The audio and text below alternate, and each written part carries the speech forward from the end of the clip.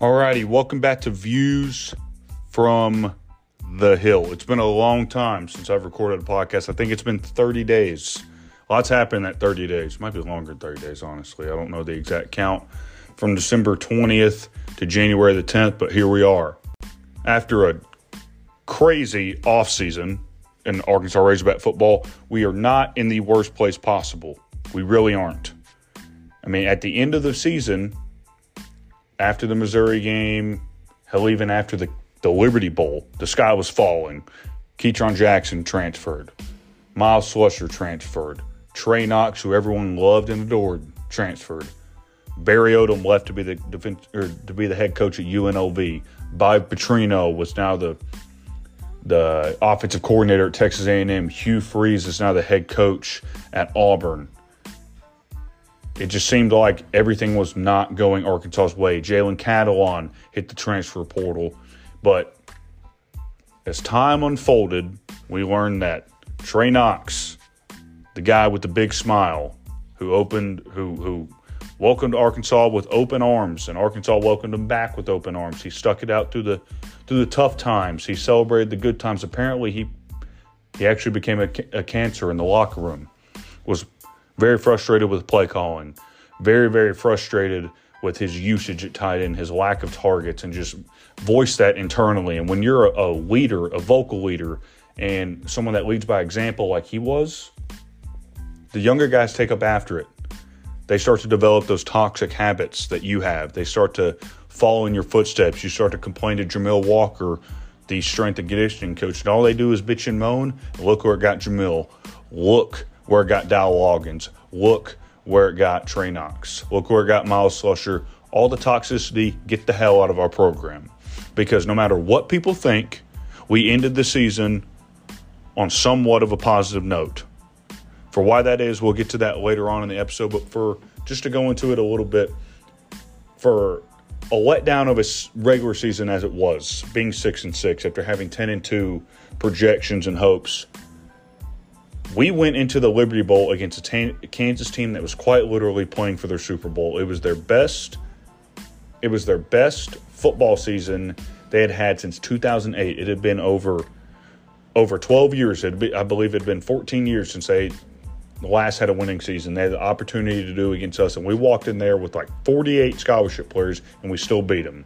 We still hung 53 points on them. We still pulled it out in triple overtime dub. I don't care if we were if we were winning by 20-something points. The refs were against us as well. I mean, by God, Helen Keller could have seen that Matt Lander's arm was on the ground on that fumble. If they rule that correctly and rule him down, overtime doesn't happen, we win by double digits, and no one complains. But then people start to freak out because Kendall Briles might leave. Here comes Mississippi State. They want to offer him close to $2 million. But hold on. Yeah, I thought everyone hated Kendall Briles. I thought everyone hated his play calling. Sure, yeah, it was questionable sometimes. But look at the last 3 years under Sam Pittman. What has been good?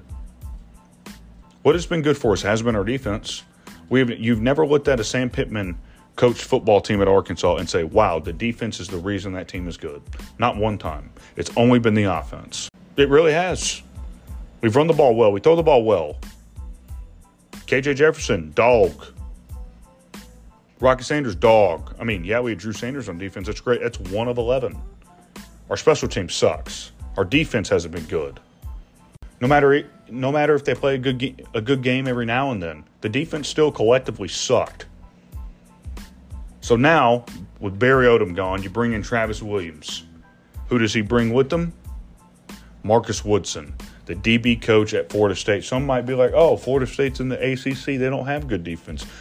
Well, Marcus Woodson is the sole purpose for why Florida State was 5th in the country in pass defense. We were in the 120s. If you don't think that's an upgrade, you're on crack. We had an upgrade on all across the board on defense. Marcus Woodson, Travis Williams, a defensive coordinator. Dominique Bowman is out of there. We're going to hire a new DB coach. We're going to hire a new linebacker coach. And Schreier left. Shout out Schreier. That dude was a great linebacker coach. I wish him nothing but the best. But Hog football is not in a bad place. We had 16 wins over the last 2 years with 2 bowl wins.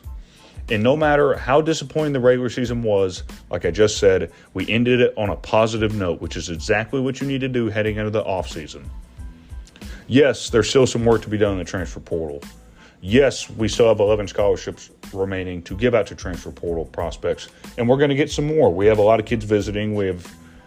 The national championship just concluded, so I'm sure there's going to be some people hitting the portal from both those teams. That's fine. I'll take some more guys from Georgia. I'll take some more guys from Bama. Give me Isaac Tesla.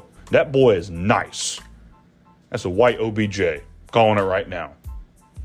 But regardless, Hog football is not in near as bad of a place as most people think it is. It's really not. I'm excited for the 2023 season. I was a little bit off on my projection for the 2022 season, but that's why they're called projections. Now, for the 2023 season, we really won't get into it probably until spring ball rolls around.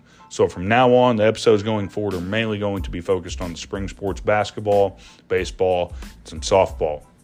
Welcome back to Views from the Hill, episode 18. In this podcast, we provide all information vital to the greatest collegiate athletic program in the country. Top 2, not 2. In this podcast, we also preview and recap weekly matchups, provide recruiting updates, and updates on professional Hogs across whatever sport it is that you may follow.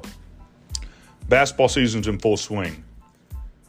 And yes, the Hogs, I never thought I'd say this, offensively we are struggling. We are struggling big time.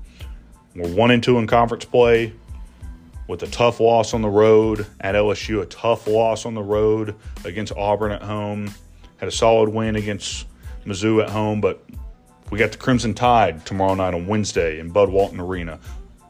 I think we can win. I really do. I think we can win handily as well. Alabama is about one of the hottest teams in the country as you can get right now. I mean, Alabama is, I believe, let's see. Alabama's 13-2 overall, 3-0 in conference play. They're on a 4-game win streak, and they have 4 quad 1 wins. This is a fantastic opportunity to get another ranked win at home. A great win at home. And this has become a rivalry between us and Alabama that wasn't really a rivalry about 4 years ago. Up until Eric Musselman and Nate Oates both got to Alabama, this game wasn't a rivalry at all. But now that both teams are over the last 4 years have been national programs in terms of consistently being top, both teams being seeded in the top 4 in the SEC or in the NCAA tournament, and both teams being 2 of the top 4 teams in the SEC year in and year out. Both these games have a lot of meaning to them. Or these games, the home and away games we play with Alabama. Last year we lost by a point. I mean, that was a tough loss. We should have won. There were some calls that didn't go our way. It was after the Auburn game when we took them down when they were number 1. It was a trap game. The year before they blew us out, then we blew them out. So it's been a great game no matter what. Alabama's long. They play fast. They can shoot the ball well. They drive well. They have kind of a Mike D'Antoni-like offense to them where they don't take any mid-range shots. They don't take tough mid-range jumpers. It's either going to be it's a spread them out, dribble drive. They run a lot of pick and rolls. They shoot a lot of threes. They're a high-volume shooting team. It's going to be a tough game tomorrow night in Bud Walton, but I believe we can do it. I really do believe we can do it, and I think we can do it easily. Yes, we've had some struggles offensively. Yes, we've struggled to shoot the ball from 3. Yes, we can't hit a effing free throw to save our life. But no matter how bad the game was at Auburn, I know I can't believe I'm saying this, but we still only lost by 13. When you score 59 points in the game, you're not going to beat many people. But our defense is going to keep us in every single game. And we got in foul trouble at Auburn on the road, which isn't uncommon. But tomorrow night, Bud Walton, crowd's going to be rocking. The boys going to be ready to go. Eric Musselman is great off of losses. because we think about it, guys, we don't lose much. So the times we do lose, we bounce back pretty well. With Eric Musselman and his teams, what we've seen over the last 2 years, there's one thing we've learned: you have to be patient no matter what. You have to be patient, because once he gets a grip on this team and what they can do, this is the most talented team he's ever had. No telling where we can take this thing. But there's a lot of questions surrounding the program right now. What's the deal with Nick Smith Jr.? When is it time to hit the panic button? Is Joseph Pinion the answer to our shooting issues? I don't know. Only time will tell. But I believe the Hogs can get it done tomorrow. How we're going to do that, I guess we'll find out.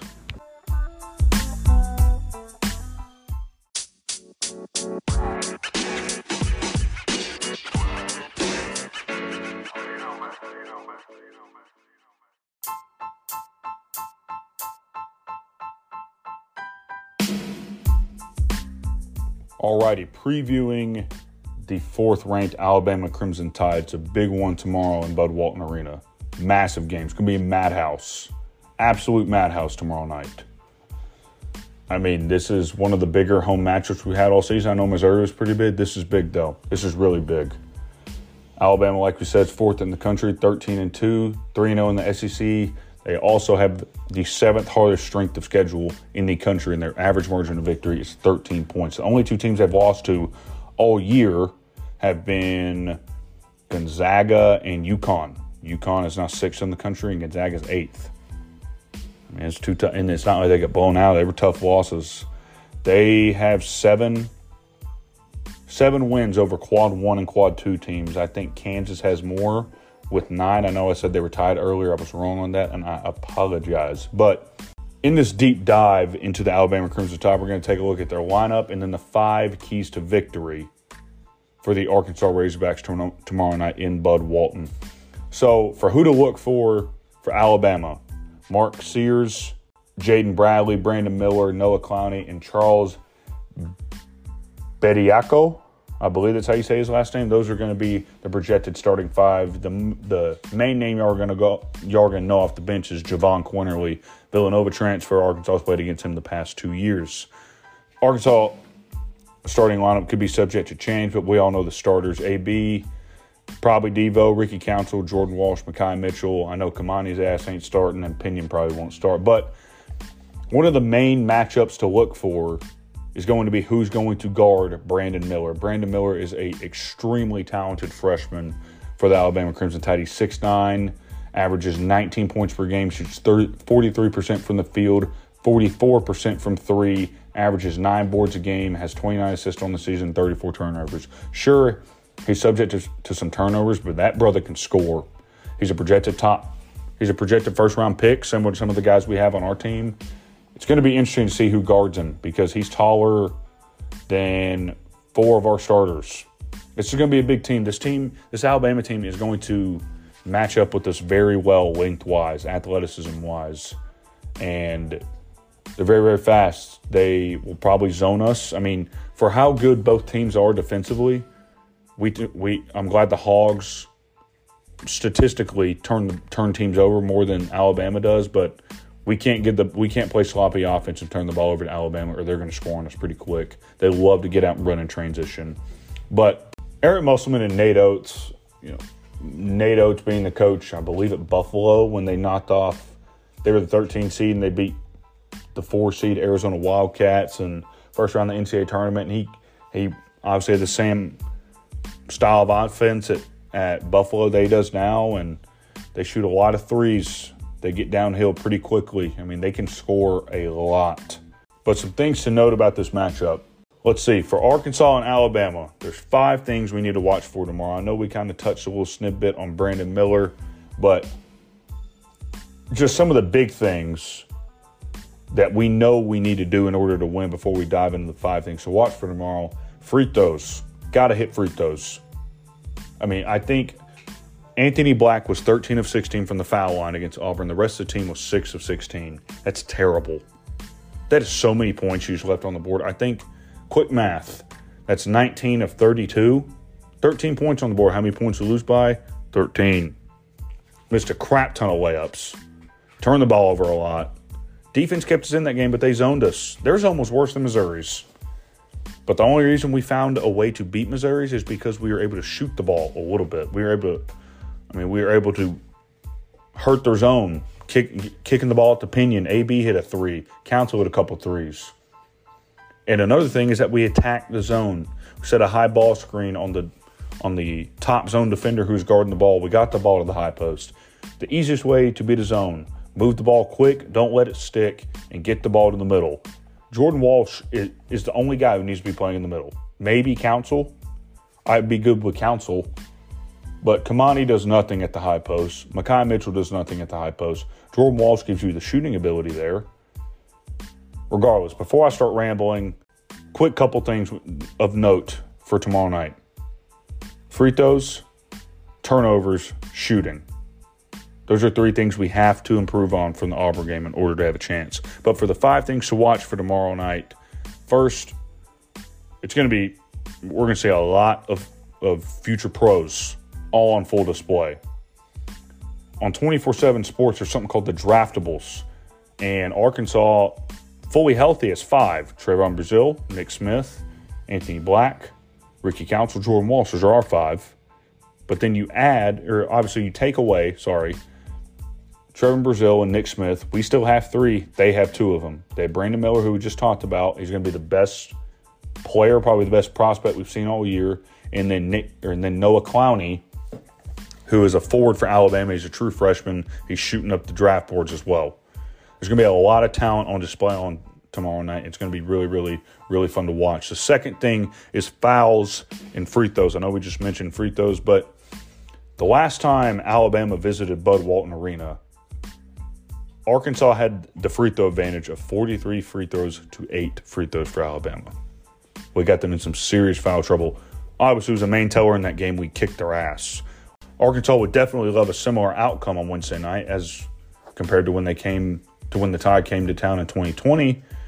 But Arkansas is doing a very good job, as most Eric Musselman teams do, of getting to the free throw line.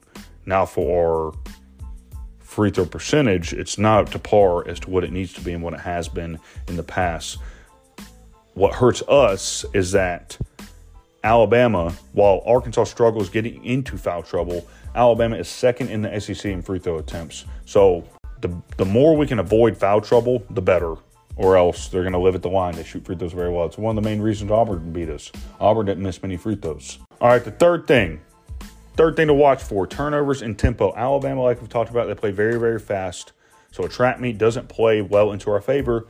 But I know Arkansas does have the ability to play well in the open floor and in transition. But while I think we're more successful in transition than we are in the half court, we're going to have to find that balance of being able to execute in the half court tomorrow and know when to push the ball in the open floor in transition. And that can come in a variety of ways. But ideally, Arkansas is going to need to get back to our non-conference ways of how we generated steals. We're very disruptive on the defensive end in terms of generating turnovers against teams. We need to do that same thing tomorrow night against an Alabama team that is susceptible to turn the basketball over. On the flip side, Bama doesn't turn the ball over a whole lot, kind of like we talked about.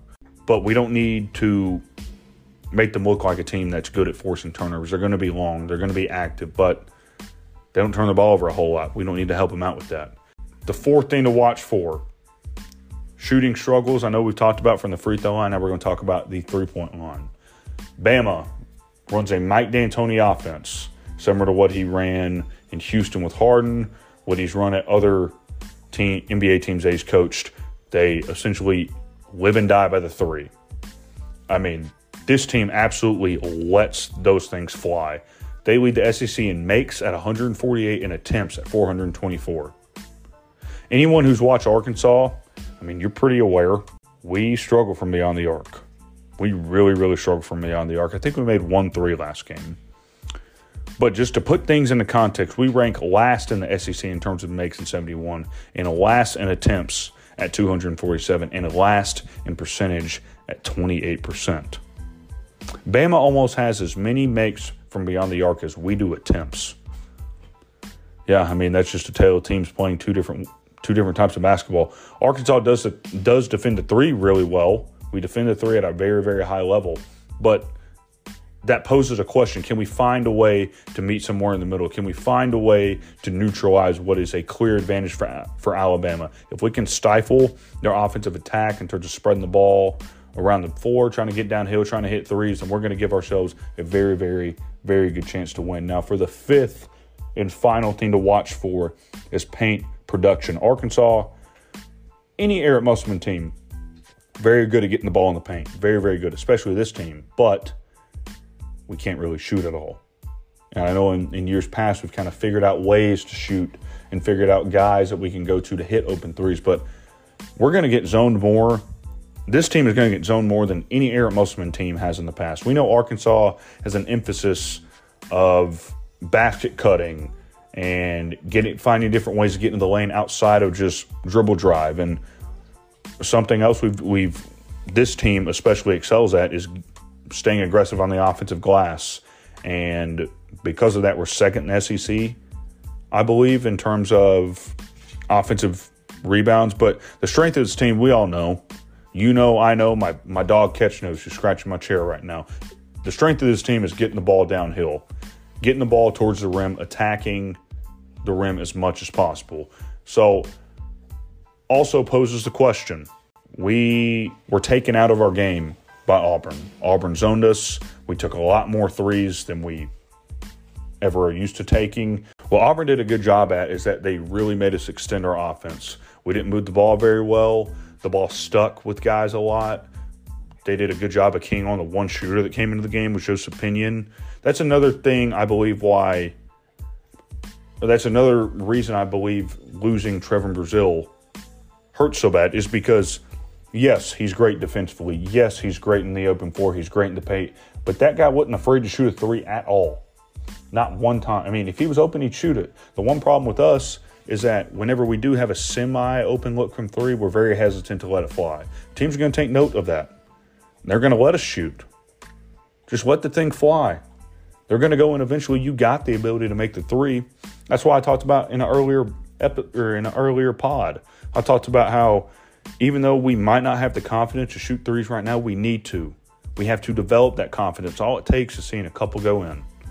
You're never going to know if they go in if you don't shoot them.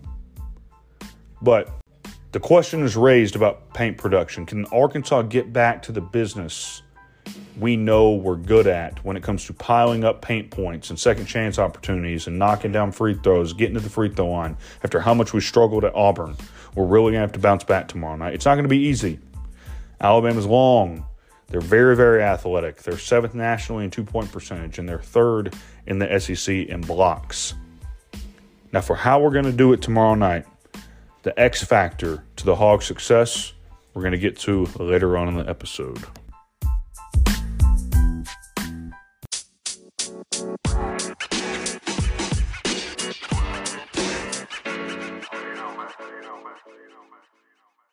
All righty. Welcoming back to the show, a familiar face, a familiar voice, someone you all probably have a story about. It's Mr. Joseph Richardson. Joey, what's poppin'? How we doing? Good to be back. Happy New Year. Excited for 2023. All things Razorback sports. So good to be back on. Of course. It's a fax and no typewriter. All right. So, Joe, a lot of stuff has happened since the last time you were on the pod, last time since I recorded the podcast. And a couple of those things being coaching changes, portal exits, new transfers possibly coming in. After the end to the regular season and then what all happened to the bowl game, overall, would you say that we have good or bad momentum heading into the offseason? Better than you thought or worse than you thought? I think it's good momentum. If we would have lost the bowl game, I definitely don't think it would have been good momentum, but we won the bowl game.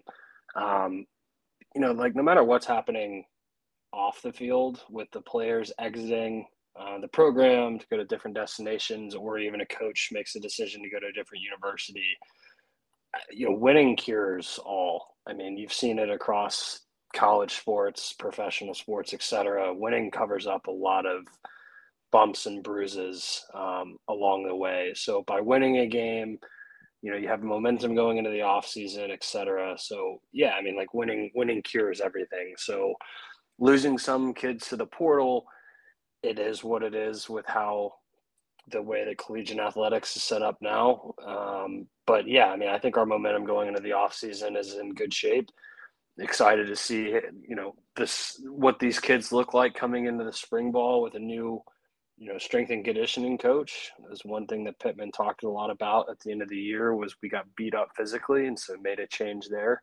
So I'm excited to see how these kids respond to the new strength and conditioning coach. But overall, even with the coaching changes and portal departures, I think we're in a good spot moving forward, and hopefully we can continue this positive momentum with kids that we're able to bring in.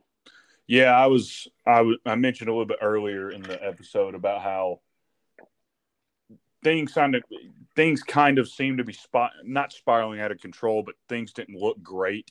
Honestly, after the Mizzou game, you had Slusher at the portal, then Trey Knox and Keytron, and then Cattle on the leaves. Those are four names that were, well, maybe three of the four, if you don't include Keytron, were a big part of the team last year, this year, year before. So all have played significant parts at some point in their career. But with those guys exiting, I mean, I knew we'd probably have a decent amount of guys transferring out, but those are the four that really stink to lose to the portal.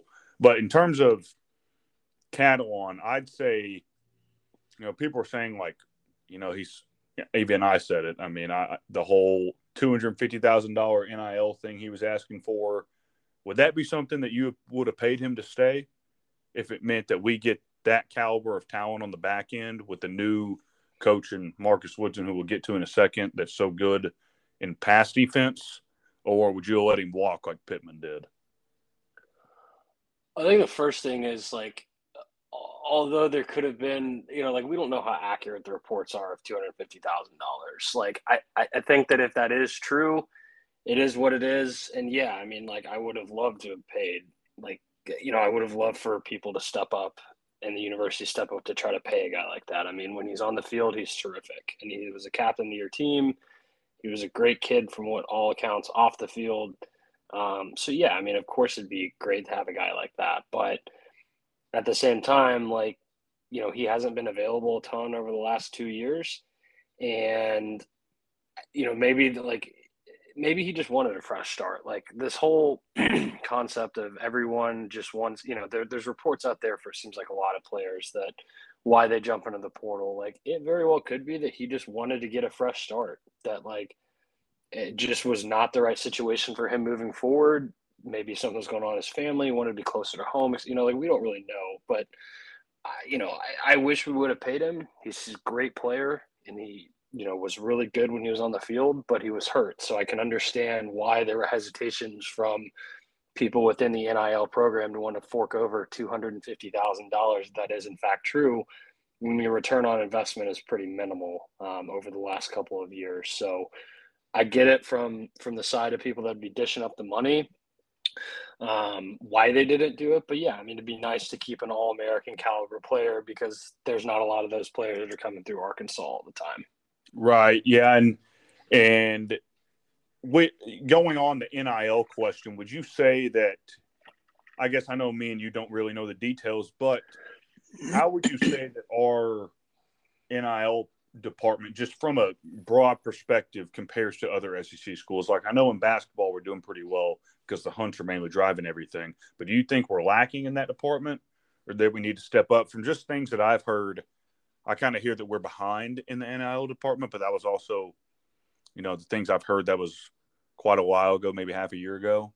Things have probably picked up since then, but do you believe we're behind? What do we need to do to get to, what do we need to do to get to where our NIL department is among the best? Or, I don't know, what are your thoughts?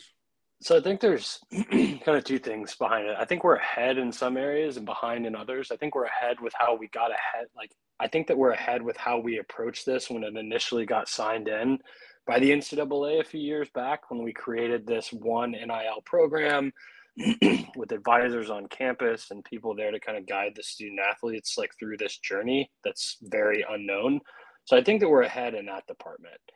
Where I think we're behind is having a true collective which by the NCAA standards is technically illegal. But if you look across the landscape of college athletics, most big time schools have a true collective. Like Ole Miss has the Grove Collection, Alabama has multiple. I think the biggest one is like the Tuscaloosa Fund. Texas A&M has a very well-renowned collective that people just feed money into, and I think that's important for a number of reasons. One, the first thing is like to be like a true NIL sponsor through the university. Like you have to go through like kind of like a background check of your organization. Like if you own a small business, like you have to go through like a true like background check, submitting paperwork, making sure that you're legit. Right. A collective can be set up in different ways. Like you can almost have like a subscription program with a collective where you basically send like X amount of dollars a month to, the university athletics program as a whole, or goes to different programs. You can select a program. So like, I think that's one area that we really can improve is like almost just going like under the table and creating the Fayetteville collective or the Arkansas collective, et cetera, and creating something where people can basically buy in. If you want to donate $100 a month to the football program for people like us too that don't own our own companies, like I think that would be a very beneficial. It's almost like the Razorback Foundation, but for NIL, just allowing people to donate any amount of money that they want to. And then the people that are heading that and running that can distribute the funds the way that they need to be able to get the players to stay not only on campus, but hopefully bring ones on campus as well. Right. Yeah, I've heard of the Ole Miss Collective. Obviously, you hear of all the news about Texas A&M essentially paying kids whatever the crap they want. So I agree. I feel like we were one of the first on the scene, but as terms of how we've continued to improve in that department, I feel like that's to be determined. I feel like just from a broad perspective, there are some things you can do.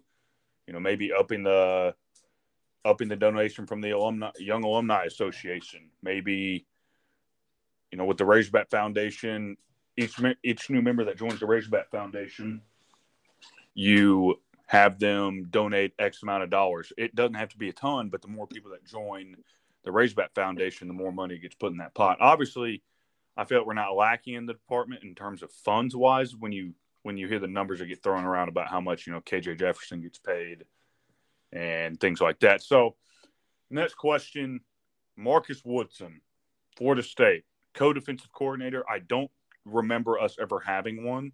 I don't know if you can recall when we've had a co-defensive coordinator, but do you think that's going to be a good thing or a bad thing going forward? If I was Travis Williams, I don't know how I'd feel about having a co-defensive coordinator, but I don't know. I'd like to hear your thoughts on what you think about Marcus Woodson overall as the hire and then the co-defensive coordinator title that I feel like has just been introduced. Well, I think the hire itself was a good hire. I mean, from his track record thus far through his, young coaching career is pretty good. I mean, he turned Florida State around with their secondary last year pretty dramatically and helped them kind of take their defense, at least, or the back end of their defense, take a pretty significant step forward, and really propel them to a much better season. I believe they had 9 wins, or maybe even 10. They won 10 after the bowl game. 10, yeah. So 9 in the regular and 10 in the post. So I mean, obviously a good season for Florida State, and their back end of their defense was part of that. So I mean, I think the hire itself on paper looks really good. I'm excited for what he can bring. Again, when you're bringing a guy in from a situation like that from Florida State in Tallahassee, Florida, like you're in a very rich recruiting ground, not only in the state of Florida, but you got Atlanta and Georgia just to your north. You got Alabama and Mississippi right on the door. You got Tennessee just about right in that area as well. So I mean, it's going to be interesting to see how he's able to recruit outside of the state of Florida and just all of that area in general, since he was so close. This idea of great recruiters that Arkansas has got is obviously good. Like we want guys that have been able to prove they've been able to recruit and get guys from areas all over the U.S., but they're coming from schools that, to be honest, are just in a better like geographical location than the University of Arkansas. And Fayetteville is a terrific city, but like when you're recruiting there for football, you're not next to Atlanta. You're not 2 hours from Birmingham or like 3 hours, 4 hours from Jackson, Mississippi. Like your biggest like metropolitan city is Tulsa, and then Kansas City, and then St. Louis, Dallas being about 5 hours. So like I really hope that this like recruiting guru kind of like self-get or given title by fans like really translates over to a place like Fayetteville. And I'm not saying that it won't, but like he's really going to be tested with how good of a salesman he is to to families, to the kid, because bringing a kid to Fayetteville and getting them to commit there is a lot different than bringing a kid to Tallahassee or an Auburn. It's just a different ball game with the amount of kids that are around in the area or not around in the area. Look, I think the co-defensive piece is I don't have a problem with it personally. Like I don't care if there's two defensive coordinators. You see times and like the most recent that I can think of was basically two co-offensive coordinators for LSU. Now, Joe Brady, I don't think was given the title of co-offensive coordinator, but he was the passing game coordinator. So like there's two parts of an offense, a running and a passing game. So like Joe Brady was essentially the passing game co-offensive coordinator. So, I mean, I think it'll work fine. I'm assuming that Pittman probably had this conversation with both gentlemen before that either of them were hired, that this is what I want. And I don't think either of them would have agreed to this situation if they didn't think that they could handle it like professionally and coincide and work in the same kind of space and be able to operate within each of their lanes, but also coincide together. So, I mean, I'm fine with it. Honestly, like none of us really know how it's going to turn out until we start seeing production or lack thereof on the field, probably the first 4 or 5 games into the year. But like, I don't think it's like really fair to say like, oh, it's not going to work because they're, they have a co-title. Like, I mean, I think it'll be fine until we actually see something. So I'm fine with it. And obviously the production on the field will be a telling sign to see how it's truly working and how bought in they got these guys and if they have their kids that they need. Yeah, basically anything from the past 3 years is an upgrade defensively. When you look at an Arkansas team in the Pittman tenure, to be completely honest, you can't really say our defense is, you can't look at a season and be like, our defense or our record was this because our defense was this. It was our offense. So all those people that wanted Kendall Browse gone, hate his play calling, and then Mississippi State comes offering, and next thing you know, everyone wants him back. So when you talked about, whenever you and I were watching the national championship game last night, we were talking about the development of Georgia. They get all these 4 and 5 stars, but you really don't ever hear of a bust coming out of Georgia. You even hear about some coming out of Bama, but not Georgia. I just feel like they're so good at player development. That's an area defensively that Arkansas and honestly a lot of other teams across the country lack. And you made a good point about the recruiting geography that Marcus Woodson, Travis Williams come from. They come from the Auburn area. They come from Florida. UCF is, I think, the biggest school in Florida. So with that being said, in terms of player development, in terms of what you think would make our defense better, do you think it's player development or more so the quantity of kids you can get in via recruiting and just hoping a few of them work out? I think it's actually a third option. I mean, the development of players is obviously crucial at any level. I mean, in any phase of, athletics. Like if you're in high school, you got to be able to develop to get better. And to be able to develop from a high school athlete to a college athlete, like you got to continue to build your body, your mind, etc. Personally, like I think it's more coaching than anything. Like I think if you have the right guy that can coach and be able to put guys in the right scheme, I think that trumps even being able to develop players, because like realistically, if you have a coach that's putting people in the right position, the players are going to develop and get better because they're seeing the game and maybe a light that they hadn't seen before. So I think like the coaching aspect is more important than either. Yeah, you got to have good Jimmies and Joes, but like an example is like Jim Knowles, the defensive coordinator at Ohio State. Like a lot of people don't know, the year before that dude was at Oklahoma State and they had the top 10 defense in the nation. Oklahoma State does not have just a bevy of amazing athletes and recruits flooding into Stillwater. Mm-hmm. That dude put the right players in the right positions, and that's what we need. Over the last few years, like, has Barry Odom done some good things to bring us back somewhat from the ashes? Yeah, but there were so many times that there were just players out of position. that we looked just lost on coverages because we simply got out schemed on plays. Like a guy like Jim Knowles, yeah, he's a great mind on defense. He knows what he's doing, and obviously he got to Ohio State and flipped their defense basically overnight and made them a much better defense. Now, obviously the game against Georgia didn't necessarily show that, but like over the course of the year, if you watch the Buckeyes play, their defense was in significantly better shape. Now, did they have good players? Yeah, of course. But the year before, he was at Oklahoma State, and he had nearly the same type of talent. So, like, I think that if you bring in the right coach and the right person to be able to coach kids, that they will develop basically on their own. I think that depth is important anytime in football because it's a physical sport, and we obviously saw last year. But, like, part of it, too, is, like, you got to get lucky. Like, look at Georgia, man. Like Georgia had like one dude on their defense that like went out for a significant period of time. Granted, it was one of their star linebackers, but like you got to wouldn't get be able to lucky tell. too. Yeah, like you got to get lucky. Like I mean, that's such an underrated piece of the puzzle that people forget about. Like look at Alabama last year. They lost their two All-American receivers in like back-to-back weeks. Like people just forget about that. Or like three in like 2 out of 3 weeks or something like that. They lost their two best receivers. Like you got to get lucky sometimes. And last year, Arkansas just got unlucky with the injury bug. Like there's a lot of luck played into a football season. Like people just think that it's all about you got to get the right coach, you got to get this player and that player, which is true. You got to get both of those. Like you got to have a good coach and good players, but you got to get lucky too. I mean, it's like the NCAA tournament basketball. You got to get lucky and try to catch a break with who you play occasionally, but you got to get lucky and hope a guy, doesn't get hurt here. Or, if he gets hurt, it's just a shoulder injury. He's out for 2 weeks. I mean, when you lose a Catalan out for the year, Slusher gets banged up and was really never himself all year. Ladarius Bishop out for the year. I mean, like those are three pieces that just like that's so unlucky. So I mean, I think luck plays a factor into it too. But I think the coaching aspect is the most important, honestly, in college specifically. Yeah, 100%. I mean, it's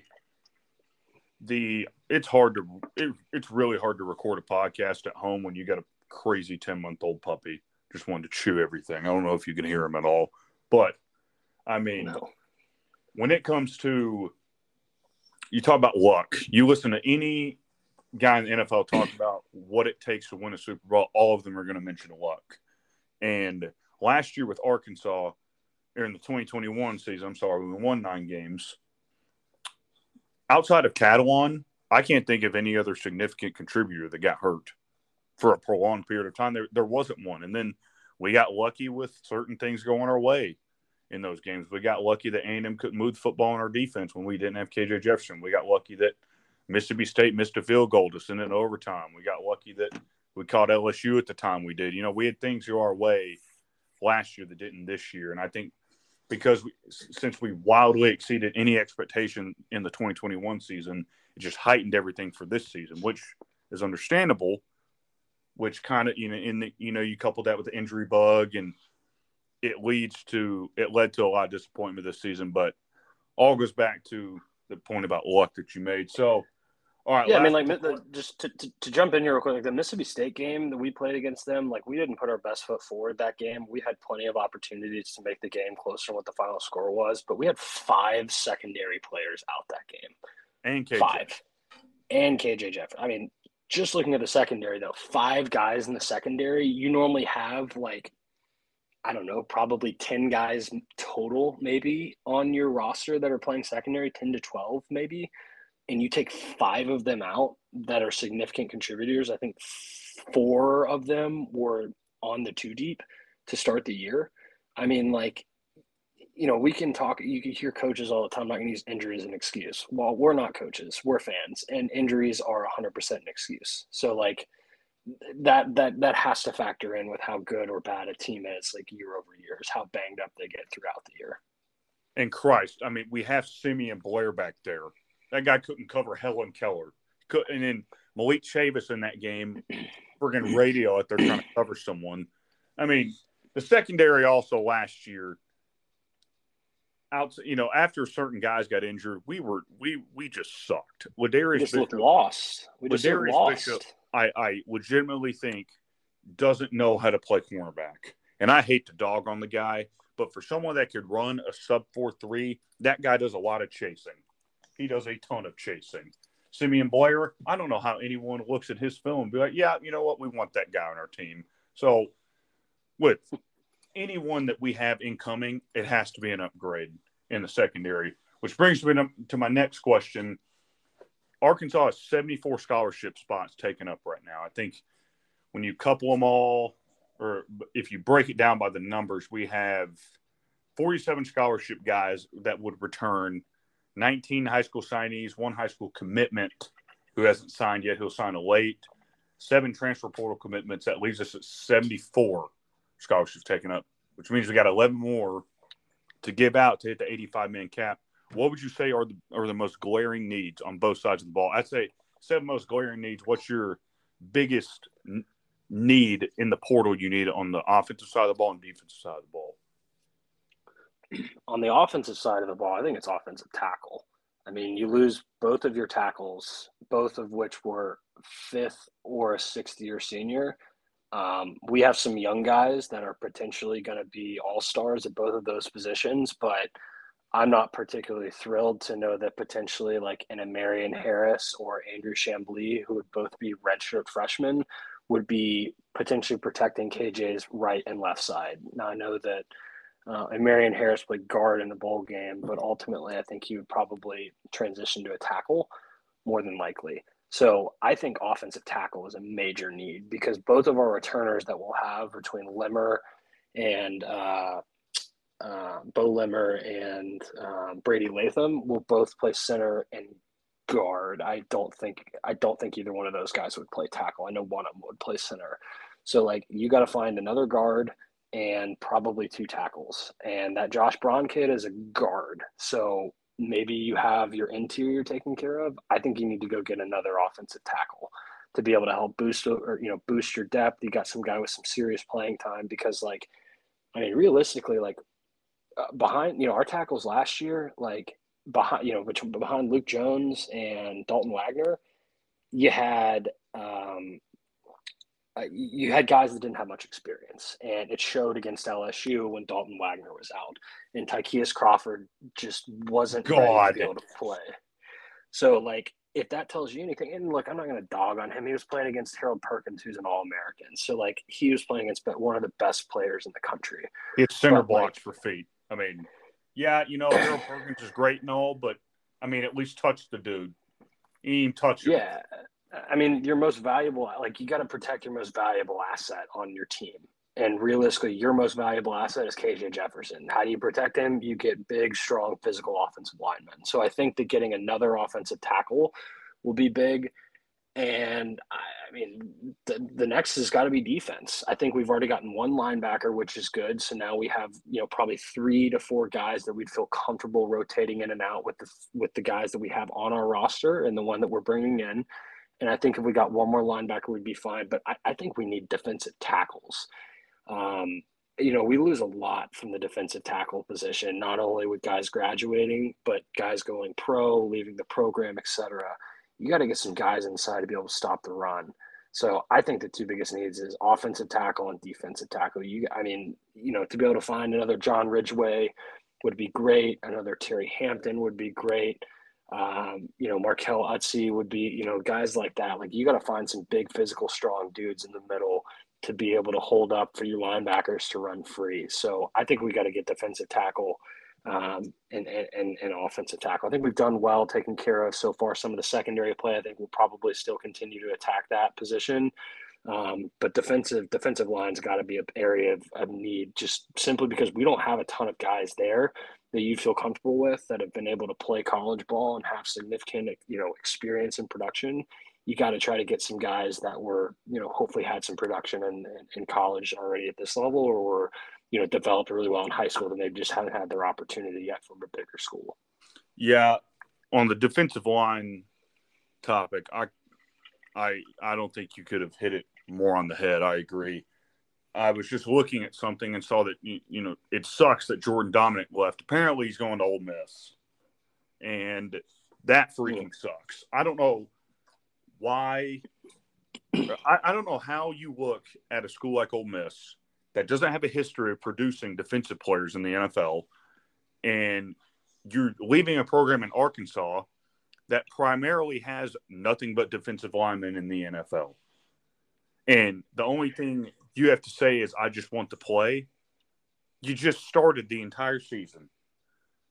I don't know. You go from one bad defense to another. I mean, Ole Miss wasn't very good at defense last year, and he's going from Arkansas, who didn't have a very good defense, to another defense last year that was not very good in Oxford. So, I didn't know that he was rumored to go there, but that's not the greatest. As of an hour ago.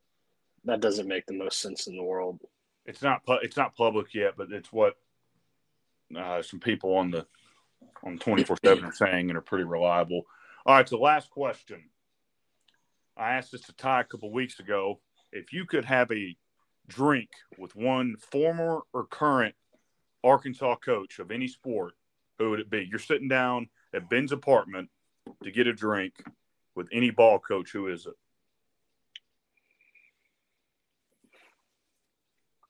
I think Bobby Petrino. It's a tough question. I'd like to just pick Bobby Petrino's mind and just like, if you could get him to open up. I mean, if it's just you and him, like, I would just want to ask him what happened. Like, from start to finish, like, there's very few people in the world that probably know the whole story. And I don't necessarily think he's like the nicest guy or most like talkative guy in the world, but if you just want to sit down with one person, like, and just kind of pick their brain, not necessarily for advice, but to just be like, what was your time like here? I would love to hear it from him. I mean, he was as high as you can possibly be in Arkansas, like winning football games. He was beloved by the fan base. Third-ranked team in the country, went to the Sugar Bowl. Actually, third-ranked team in the country was the year after we went to the Sugar Bowl. You can't get a whole lot higher than that. And so, I just would like to know where the snowball got pushed off the mountain and started to kind of, continue to form and get bigger in the wrong way. Like whenever he maybe started seeing this assistant, and then it started to turn into this, and then the motorcycle, and then what actually happened.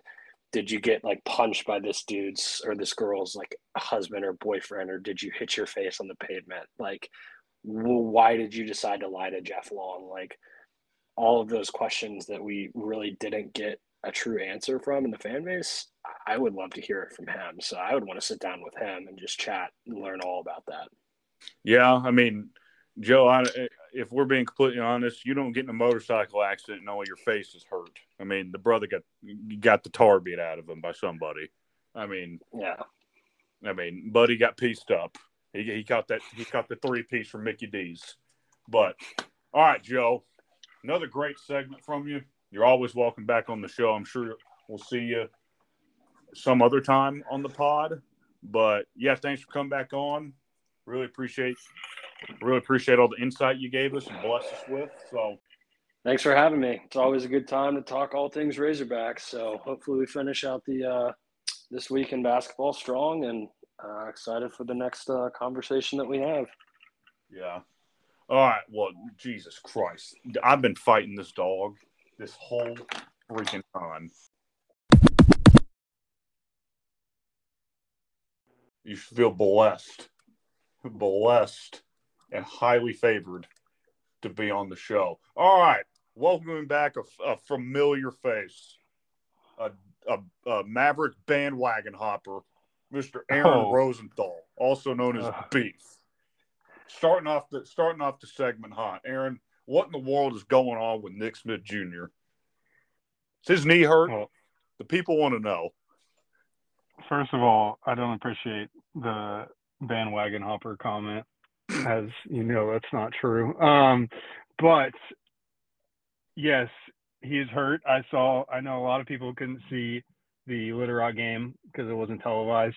I was there in person with my own two eyes, and he was limping very badly and was playing horribly on top of it. I think he was like 1 for 8 before his exit, something like that. And in my opinion, I think some Arkansas fans disagree for whatever reason. He was not faking when that happened. So, yes, I think he's hurt. I think there's truth to Rich Paul probably wanting him to hold out, and so he doesn't mess anything up for the money that is to come in the NBA draft. So I think he's in his ear doing that, and maybe his family too. I don't know.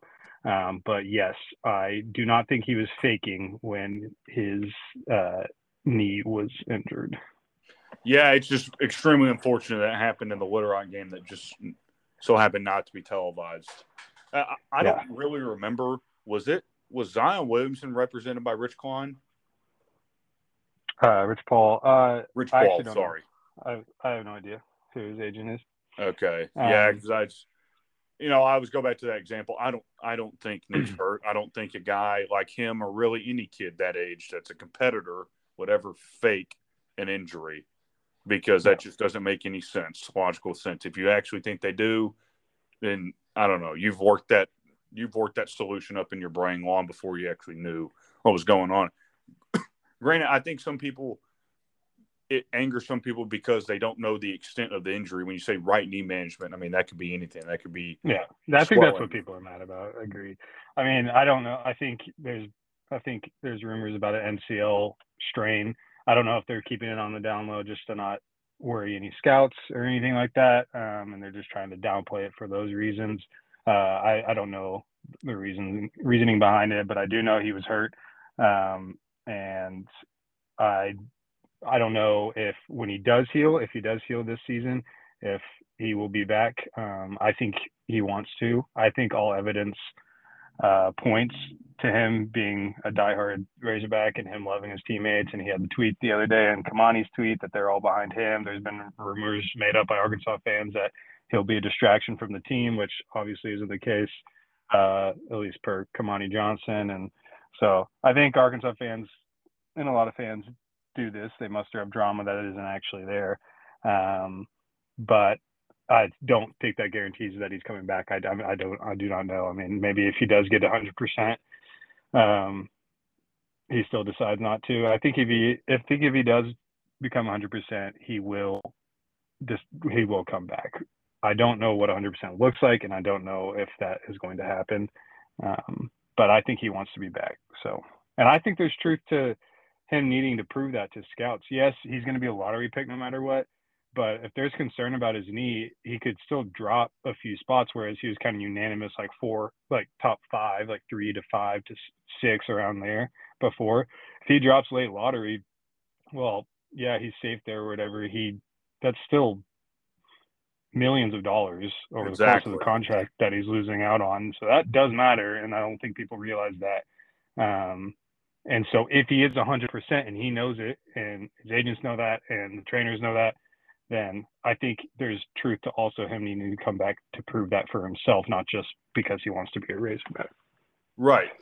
That part I've always said, there's such a small sample size of him playing, and, you could relate it to the Kyrie Irving example, I guess, but he's not Kyrie Irving.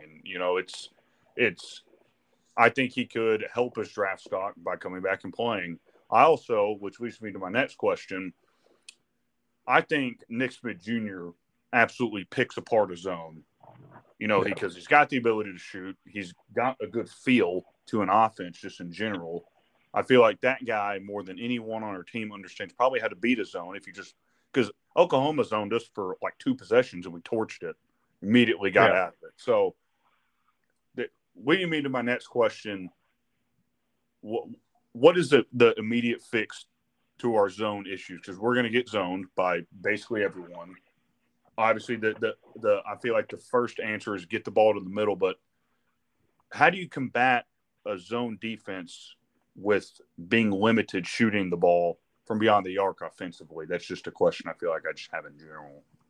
Yeah, I mean, I think the easy answer a lot of people will point to is you have to shoot well, and I think that's true to some extent. It's definitely true, but I think your question is, because we can't shoot well, how do we beat it? And I don't think we can if we shoot as poorly as we did. I think there are ways to get around it some, and we miss so many layups and so many free throws. And so that's what I think is number one, is if we make just a decent percentage of our layups and free throws, what we would normally make, because I don't think it was a good representation of how good this team is at Auburn. we just played bad on top of not being able to shoot. So even if we are not able to shoot, if you just make a normal percentage of layups and free throws, it's a totally different ball game last Saturday. And so I think to a degree, you have to be able to shoot. You just have to make them honor it. And I think that mainly falls on Jordan Walsh. Well, everybody needs to be able to shoot, and that would be huge if we were all making shots, yada, yada. But Jordan Walsh playing poorly made us play two complete non-shooters, pretty much two centers for the majority of the game. Yep. And that it is just going to clog the paint. And we have two electric drivers at our guard spots, and AB and Council. They can get to the rim whenever they want. But if they get into the rim with two non-shooters standing there and no one has to worry about them on the perimeter, then it's just going to be contested layups and out of control plays because there's a wall of giant men under the basket when they get to the rim. And so I think Jordan Walsh has got to step up. And I think a few of his threes looked good and they didn't go his way. But he's like, I don't know, 1 for 13 or something like that in SEC play from three. And I think the season falls on him in a lot of ways. He's so good on defense, and so he's going to get a chance. But being able to play him at 4 and just one center, one non-shooter essentially, it would be huge to be able to get to the rim. And I think we were able to get to the rim. Like if you were to ask how do you do that more consistently, I think the ball screen up top against Mizzou was a great adjustment. Before we were just kind of throwing around the perimeter and hoping we could get it in the middle a little bit. But I think the ball screen up top was huge in allowing the AB and Council to get in the lane, and then the defense collapsed and we were able to kick out and make some plays from there. So I love the ball screen up top. I don't think we did that enough against Auburn, screening the top man and allowing them to go get downhill quickly and then make plays. So I think that's number one. But then you got to make your free throws, obviously, and layups, which we just did not do. And if you're not going to make threes, you got to make free throws and layups.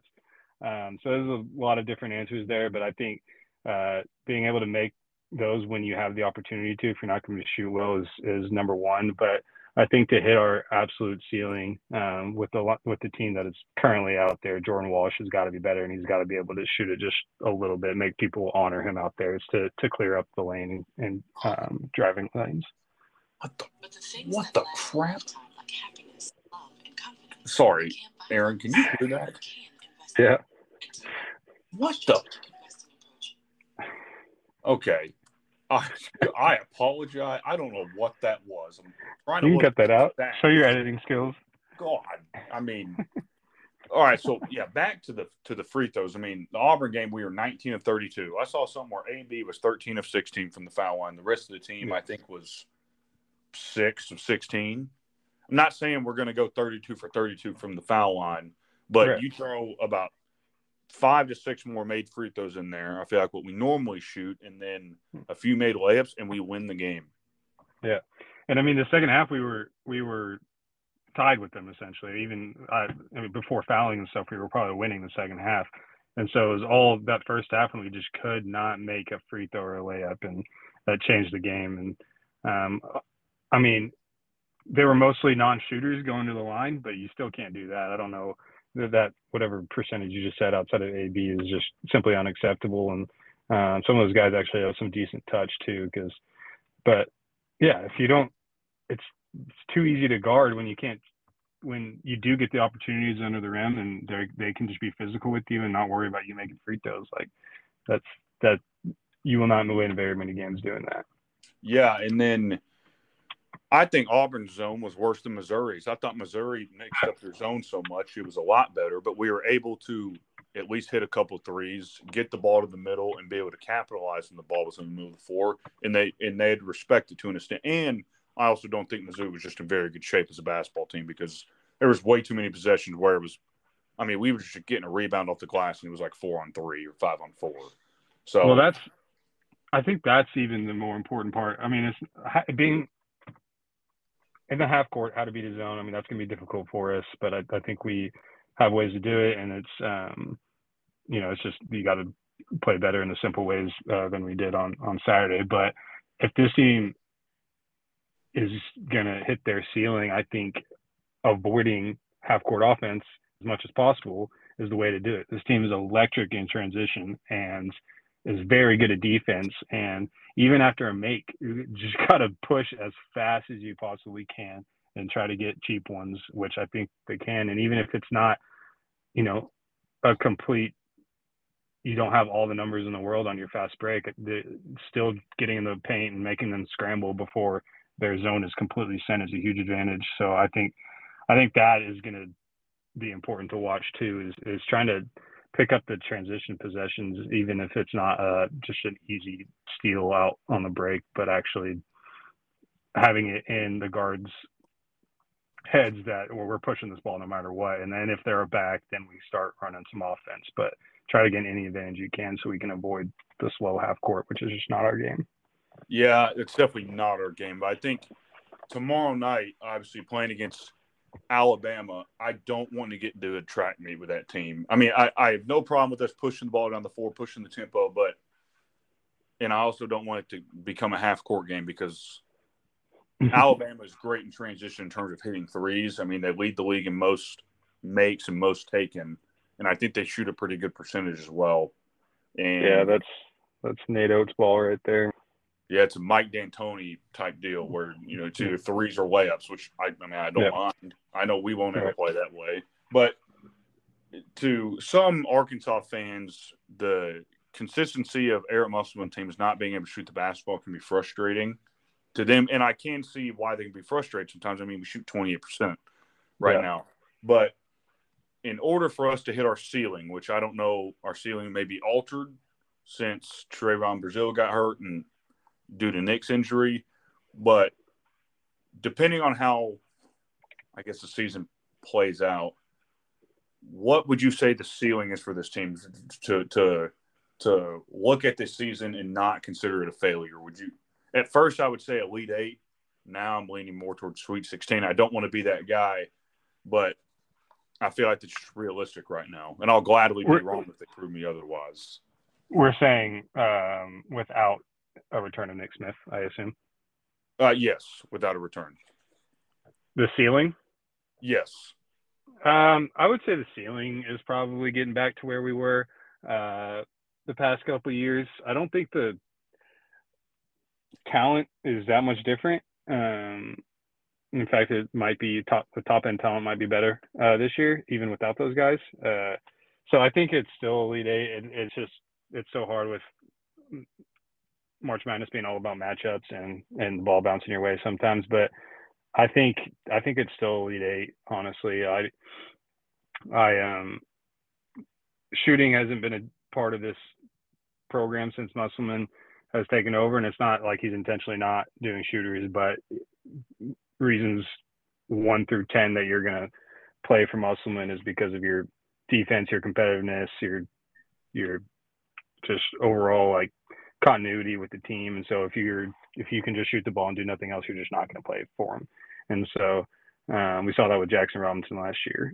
So I don't think the talent level is that much different. Obviously we're coming off playing poorly, 2 out of 3 games, two out of 3 games with losses. And so it's hard to say that right now, but this team just got thrown through a completely new loop that I wasn't expecting. And all off season, they were preparing to run an offense through Nick Smith, and then Brazile was the thing that kind of unlocked everything. Obviously, his athletic ability and his defense was great, but the fact that we could throw a big out there that could shoot consistently just unlocked the entire offense for spacing and everything. So they're adjusting on the fly, which is very hard to do. And while we were ahead of schedule, I think most fans thought we were better. Most fans thought we would lose earlier than we did. Just based on the last 2 years, and I don't think people would have freaked out that much. But the fact that we kind of proved that wrong, adjusted our expectations, and now we're losing. And so I don't think when it's all said and done, we'll look back and think that the team that played on Saturday is our team for the rest of the year. And I think it can be a very similar postseason of the past 2 years, just from believing in Muss. And I think the talent level is probably better than the past years. And the tournament's all about guards. And we have one of the best guards in the country, guard duos in the country. Yeah, and then throw Nick Smith in there, and I don't know if there's a guard trio like that. But no, you look at last year, this time last year, we were 0-3, and we just got blown out. No, we almost came back and beat Texas A&M, but we lost to Vandy at home. That was our only home loss last year, which is pretty wild to think about. But you look at we lost to Hofstra at home too, didn't we? That was in Little Rock. Oh, okay. And Bud Walton, gotcha. Yeah. So depending on what happens with Alabama, the schedule does lighten up after that, I'd say. I know we go to Mizzou, then we got Ole Miss at home, then LSU at home, and then at Baylor. But in terms of the momentum for the rest of the season, I know it's easy to say this, but I think tomorrow night's game, if we pull it out tomorrow night, which I very well think we can be just because we're playing them at home, I don't think we're going to lose many games the rest of the conference. If you can turn around after a game like Auburn, after that crappy performance, and you still only lost by 13, and you beat a team like Alabama, I don't see another game on the schedule that we could lose, if I'm being completely honest. Because honestly, which is unfortunate for us, Baylor doesn't look as good as they normally do. So I don't know how valuable that win could seem anymore, but obviously a big win like that would be great. But tomorrow night, what would you say are the keys to victory?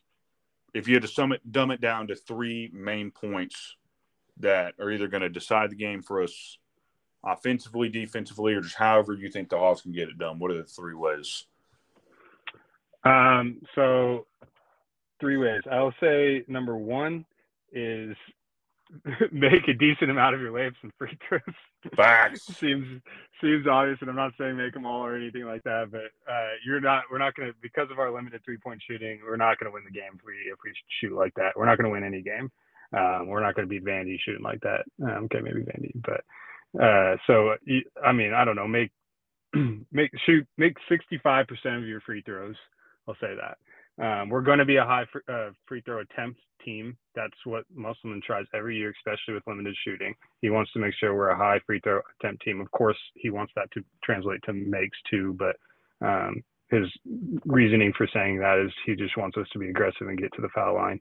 And so we have to get to the foul line, and we have to make just a decent amount when we're there.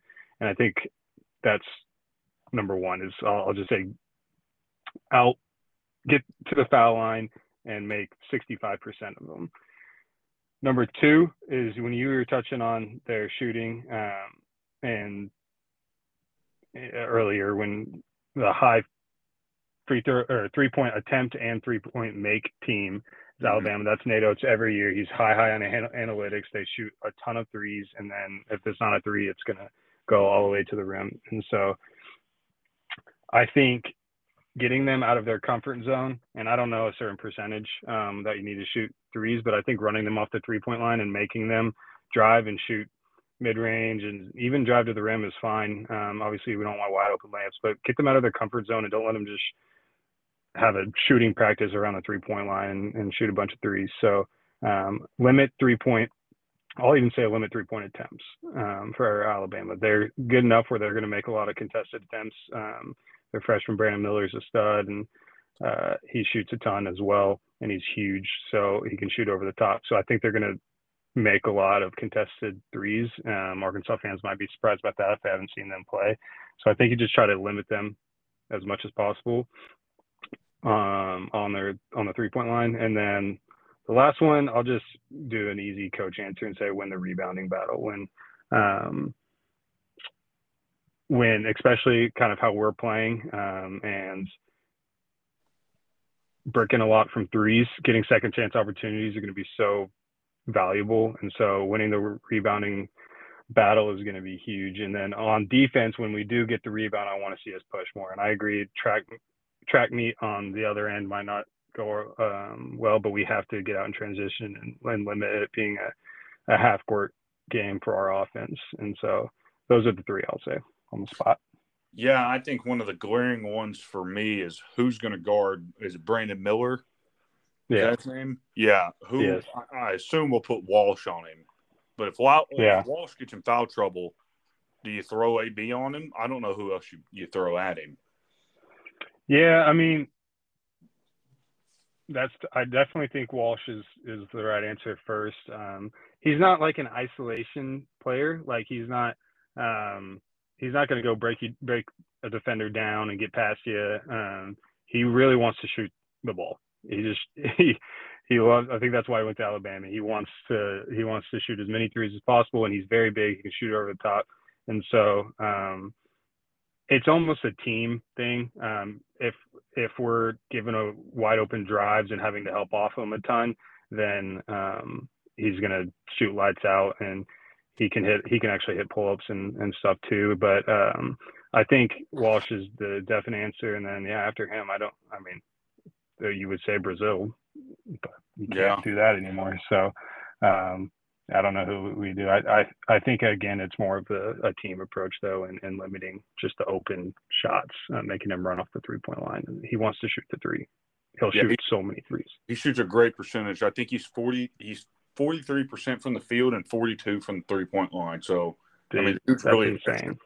And he had 19 a game. So I know Bama's got a player every year. It seems like they.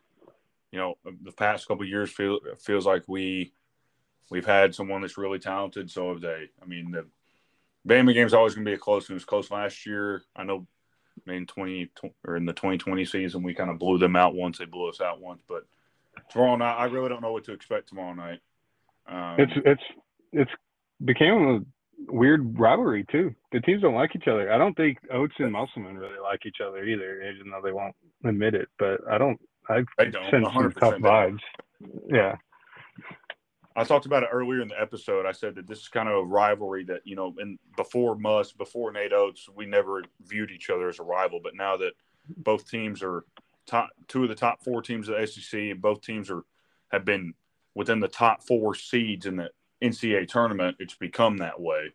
And, they kind of clowned us whenever they beat us in 2020, whenever they ran us at their place. We did the same thing to them when they came here. And then, last year's 1-point game, and then there was a dispute about who should have been player of the year, Moses Moody or Herb Jones. So I feel like it's kind of built up over time. But I think if we pull it out tomorrow, I don't see many teams that we're going to lose to.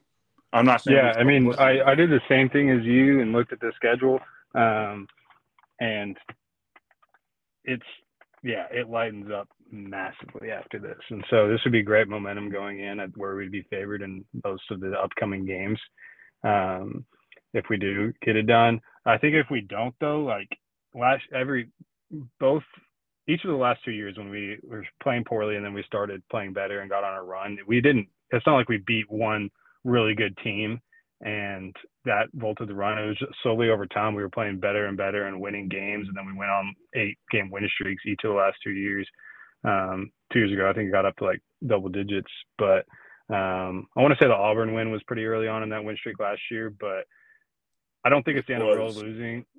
Yeah, I think you almost need some of those lesser teams to kind of figure out yourself a little bit. And it doesn't mean like, oh, you're only better than them. It just means that you're finding your feet a little bit and you're getting better and better so that you can peak at the right time at the end of the year, which we need because the end of the schedule is pretty rough. So I don't think it's the end of the world.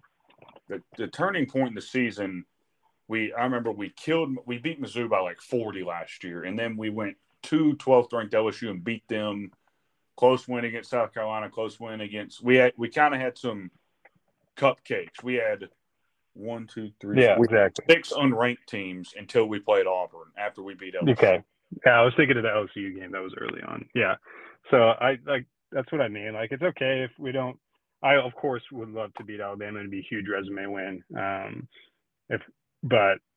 Sometimes if we're just beating up on some smaller teams, like that's kind of what you need to kind of find yourself and what works best for you as we're trying to adjust on the fly. And you never know, maybe we get Nick back, but I won't count on it. Right. Yeah. So just in terms of, let's see, shoot, I just had a thought and it slipped my mind. Let's see. I'm about to freaking ask. Oh, okay. So Texas coach, obviously Chris Beard being gone. If you're Texas, you're the AD, who's the first call you make? Well, it would be Eric Musselman, but he better not entertain that, or he might entertain to get a raise, which he should do. But I think that Calipari might be the move. Whether they should or not, he is getting roasted by Kentucky fans. They're fed up the past 2 years, and I don't know if they have the balls to fire him or not. But if there's a situation where it's like best for both parties to move on, because Kentucky's going to get some top coach, I think that would be very, very interesting to see if he'd be entertaining a change of scenery. And I think any program, just based on reputation, would take, and the players you would get, would take Coach Calipari, despite the last few years. So I think you have to talk to him and just feel it out, see how that situation's going. But he would be my second call after Eric Musselman. Yeah, and with Muss, I feel like any coach that embodies that program after what went on, it's going to be tough to do. It's kind of an identity. It's kind of a, I don't know, it might take a hit to your reputation in the eyes of some people. But speaking of Kentucky, they're losing South Carolina as we speak. That's amazing. They're 20-point favorites. I did not know that they were 10-5 as well. That's bad. If I'm Texas, though, my first call, I know it'd be hard to do, but I'd call Mark Few. I know it'd probably be hard to lure him away from the West Coast where he has it very, very easy until the NCAA tournament. He can recruit the entire state of California. But I just feel like, I don't know if he'll be a lifer at Gonzaga, but I just feel like he'd be someone good to look at. And Calipari, they got to buy him out. I think it's $14 million. I think it's the highest buyout in basketball. Yeah. Well, that would be interesting. Mark Few. I mean, every program wants Mark Few. What would be, I would say, more likely is if Texas lured Calipari away, which I agree is probably not going to happen. Few to Kentucky. That'd be interesting. But the other obvious name is Nate Oates. You got to give him a call too. He's a stud, unfortunately. Do you call Brad Stevens? You get him away from the Celtics? No, I think he's enjoying his management role. I wouldn't want to deal with. Yeah, and another point about Muss, Joey actually brought it up in the last episode. He said that Texas, or in just the state of Texas, and with their athletic department, basketball doesn't hold near as much value as compared to their football program. Whereas at Arkansas, they're basically similar, I'd say. You know, yeah, you got some people that care more about basketball than football and vice versa, but a championship in basketball would be just as valuable in the eyes of Arkansas fans as one in football. I don't think you could say the same for Texas. So yeah, I mean, I don't really want to agree with Joey, so I'm gonna hold off. I wouldn't want to either, but the guy kind of. I'm kidding. Look at the history of their program. Like, it's not a better program. They just have a ton of money, and so there's no way Muss would leave because he thinks it's a better program or anything like that. There's nothing luring him to Texas. That's not home for him. Anything like that. It would just be if they got paid a material amount more than Arkansas. And I don't really see that happening because I think we would put up the money to keep him. But yeah, I don't think Muss would look at it as even an equivalent program. I think he loves it here. And I think there's nothing drawing him there. So it would just be a ton of money that would have to bring him over there. So I don't see it happening. I'd be way more nervous if it was out in California, but I'm not. Yeah, I completely agree. All right, last two questions, then we'll let you go. So tomorrow night, I don't know what the spread is, but are you taking it? I'm sure we're dogs. I think it's a pick'em or something around that. Press some money. You going money line? I mean, if it's a pick'em, I guess it doesn't matter. Yeah, sure. I'll do it. Yeah, I'm curious on. I honestly think the under is the play because both teams are so good defensively that I could see it being more of a defensive game than anyone expects, but I don't know. Right when people, and maybe this is too early that people would even doubt Muss, so maybe we need to lose a couple other ones. But right when people are doubting Muss the most is when he turns it on and goes off. And so there's a lot of doubt right now about him and the team and the program. And so I could easily see him just shutting everybody up tomorrow night. Have people not learned? Like the last 2 effing years, we started out 0-3 in conference play and got ran by teams. We lost to effing Vandy at home last year. Oh, this year's different. Started off 7 in a row. I mean, just give the man some time. He has a new team every year. Good Lord. I know no one likes losing, but there's a reason why we play so many daggone conference games. This isn't a new team.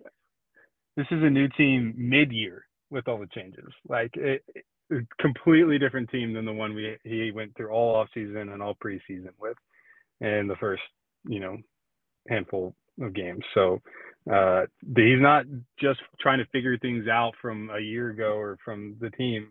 He's having to figure things out based on changes, huge material changes in mid-season. And so I will be worried in March if we're still playing this bad. Until then, I'm not worried. And we've done enough to where we don't have to, we're not 100th in net like we were this time last year. Like we're a top 15 team in the country. And so we have some room we don't have to go on another 10-game win streak to try to salvage the season. Yeah. And I just thought about I don't know if this is right or not, but I think the entire team fully healthy has played one half of basketball together with Nick and Trevin. That's a regular season game. I think it was the UNC Greensboro game. They played a half together, and then Trevin tore his ACL. So, yeah, nothing's really gone according to plan, which sucks. But I feel like if there's any coach that can roll with the punches with the cards he's given, it's Musselman. So, Arkansas, I mean, it's not like this is a second year and we don't know. I mean, he's done this 2 years in a row. I mean, you don't just get lucky and get to back-to-back Elite Eights with 2 brand new teams. But all right, last question. If you could sit down at Ben's apartment with any former or current Arkansas coach to have a drink, who would it be? Okay. Interesting question. To have a drink. I have one you might be surprised by. Who? Brett Bielema. Oh my God. I would love to have a drink with Bert. Why? Because we'd have a great time. He'd drink you under a table. Yeah, we would have a great time, and he can tell some stories about his Vegas trips, and he's kind of funny. Now, I'm kind of mad about how he left the roster when he left when we fired him, but I think that would be the most fun. I wouldn't ask him one thing about football. We would just hang out. I think I'd pick Jimmy Smith. It's probably not the popular answer. Some people probably don't even know who Jimmy is. But it seemed like Jimmy would be the type of guy it'd be cool to kick it with. He'd probably just tell me straight up who he did or didn't like on the team. And I could respect it. But all right, Beef. I have two things. I have a more serious answer, and I think I would love. And if this was the 90s, when he was fresh off coaching while he was coaching, I remember early 2000s, I would have chosen Nolan Richardson. Oh, yeah. I think that would be awesome. And it would be cool because Glory Road's one of my favorite movies. And while he wasn't on that Texas Western team, he played, I think, right after that. And so to pick his brain on what actually happened and what the times were like back then playing college basketball. I didn't know that. That would be really cool. Yeah, he played for that university, the same university in Glory Road, for the same coach, Don Haskins. Okay, now I want to flip the script if we have time. I got some questions for Flip you. it. Okay, there's like I'll start with a actual one, and then I have two different ones. First one is at the end of next football season. I told you Sam Pittman was fired. Okay. What is the maximum amount of games that we won? So, what essentially like if he has to go what to not be fired next year? Hold on, Aaron. Give me 1 second. My dog's destroying something. Catch. Stop. No. If you're not going to cut this part, you can tell the listeners that Catch pooped in my house God. during football season. He did. I know. Okay. So. Okay. So what is Pittman's fired. What is Okay. how many games did he win? Or how many games is another way to phrase it? How many games does he have to win to not be fired? To not be fired, I think if he goes 6-6, it's God. I hate that I'm saying if he goes 5-7 or 6-6, I think he's really on it. Like people are going to start to murmur. If he's 7-5, I think he's good. If he's 8-4, he's clearly off the hot seat. If he's 9-3, celebrate. So I'd say five. I'm not saying hot. Yeah, he's fired. Okay, 5 wins. I think that's fair. Yeah, if we go 5-7 with next year's cupcake non-conference schedule, I think he's done. Yeah, because that doesn't mean that we just like got unlucky and played poorly a couple of times and had some injury. Like that means there's serious problems going on, and so I think that's fair. Okay, I'll reverse it and throw it back at you. Okay, sorry. If Pittman's fired, is there a good chance Bryles is the head coach in waiting? I say yes. I think so, but my nerves is if he's doing that well in his job, how are we so bad that Pittman is fired? So like that's why I kind of hesitant. I think it's more likely that like if Pittman wants to be done soon in the next few years or whatever, then he takes over. But unless the defense is just that bad to where our offense is putting up points, making clutch plays or whatever, and he seems to be doing well, it's hard to imagine.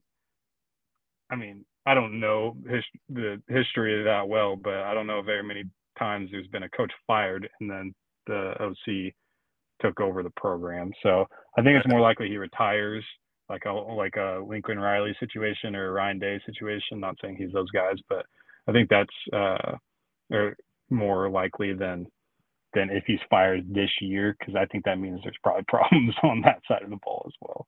Yeah, it's true. What do you think it is? You think it's 5 wins? Yeah, I think 6 wins. He's on the hot seat. 6. If there's 6 and there's like cancers again and leading the country in transfers again, I think it's possible it could happen. It just depends on the vibe. So I think 6 it could be possible. I still doubt it though, so I would say 5 or less. People are still not going to be happy with 7, and I think he's on the hot seat with 6 or 7, and then I think he's completely fine above that. Yeah, and I don't want to do it. I'm not going to predict or win-loss yet, just because I don't want to put that type of stress on myself. But yeah, we need to figure out who all of our transfers are too. It's very important. Yeah, no, I agree. But I'd say 5. 5's my answer. Okay, I think I agree. Unfortunately, okay. 2 more questions. Next one is scale of 1 to 10. How bad do the Jets suck as a franchise? Catch, you hear this shit?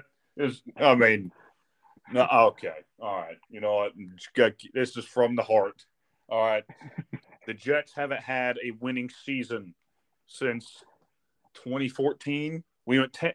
There's people winning divisions at 8 and 9. We went 10-6 and didn't make the effing wild card. That is the worst luck of all time. But in reality, this team is a quarterback away, and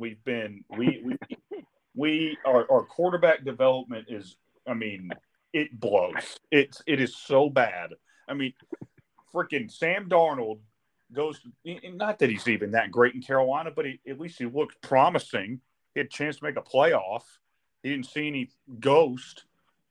Zach Wilson was a terrible pick. I know I supported him, and I was wrong. I was so wrong because he is ass. Mike White, great guy, but he didn't throw a touchdown for a month. He's also ass. Joe Flacco was old. Chris Streveler, the fact that we're even lobbying for our four-string quarterback to get reps is so concerning.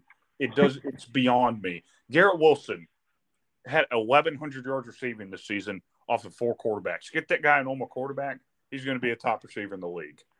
But book it right now. Derek Carr, I don't even know if I want to be a quarterback, but he might be our quarterback. We're going to trade for DeAndre Hopkins, and we're going to the playoffs next year. You heard it here first. But in terms of scale of 1 to 10 over the last, I don't know, 11 years, I'd say a 3. I mean, we're pretty bad. Okay, so one being maximum suck, you're a 3. No, I'm up it to a 6. Wait, what? I mean, we took a mass. I mean, if we stay on the trend that we're at, we're winning 10 games next year. Oh, gross. I regret asking this question. Cycle suck. I can convince myself easily. All right, okay. last question. Last question. So just a yes or no question, okay? Okay. Let me finish before you say yes. My answer to a 4. Okay. All right. This is just a yes or no question. Let me finish the question before you say anything. I'm gonna throw up. Do you remember the last NBA playoffs that happened when my Mavs beat your Utah Jazz in 6 games and sent your franchise into a dumpster fire where they sold all their good players and are trying to tank because we ruined their entire franchise? I'm being attacked on my own platform. I haven't done a pod in 30 days. I just didn't know if you remembered. I was genuinely curious. I didn't know. Riding into my horseback into my village, into my favela, and killing me. I mean, it's just terrible. Yes, Luka, Falika Doncic, and Jalen Brunson. Jalen Brunson, I mean, we got that guy a new contract. We are the reason he is in New York and got paid the money he did. Because, yes, Rudy Gobert gave the whole league COVID. Yes, he sucks. Yes, he got boomed on by Dinwiddie, whose entire salary, I believe, is in Bitcoin. That's probably failing miserably. But, God, I mean, it really sucks seeing Spida go to Cleveland. You can't tell me that Cleveland, Ohio, is a better place to live than Utah. I mean, come on. It's Cleveland. The place smells like poo. I mean, that we trade away Bogdanovich and we kept Clarkson, who, by the way, Clarkson is a dog. I don't think he wants to be a part of the Jazz anymore. He just tries to fight everybody. But we're gonna be bad for a while. I know we have a lot of picks. That didn't mean anything. I mean, yeah. Okay. Well, that's good. That answered my question. Yes, you remembered it. That's why I was curious. Yes. I just didn't know if you forgot. So. We got lucky in one game. For a team that lives off shooting threes, I think we shot a percentage of like 27% in the entirety of the series. Yeah. Well, your professional teams are pretty good. I won't even ask about like the Cardinals and the playoffs. You want to flip the script about the Texans, Aaron? Oh, not a Texan. I was going to live there and be a fan. Oh. Okay. All right. Well, it was a pleasure. Let's do it again soon. And let's beat Bama. What do you say? All right, Beef. Well, let's beat Bama.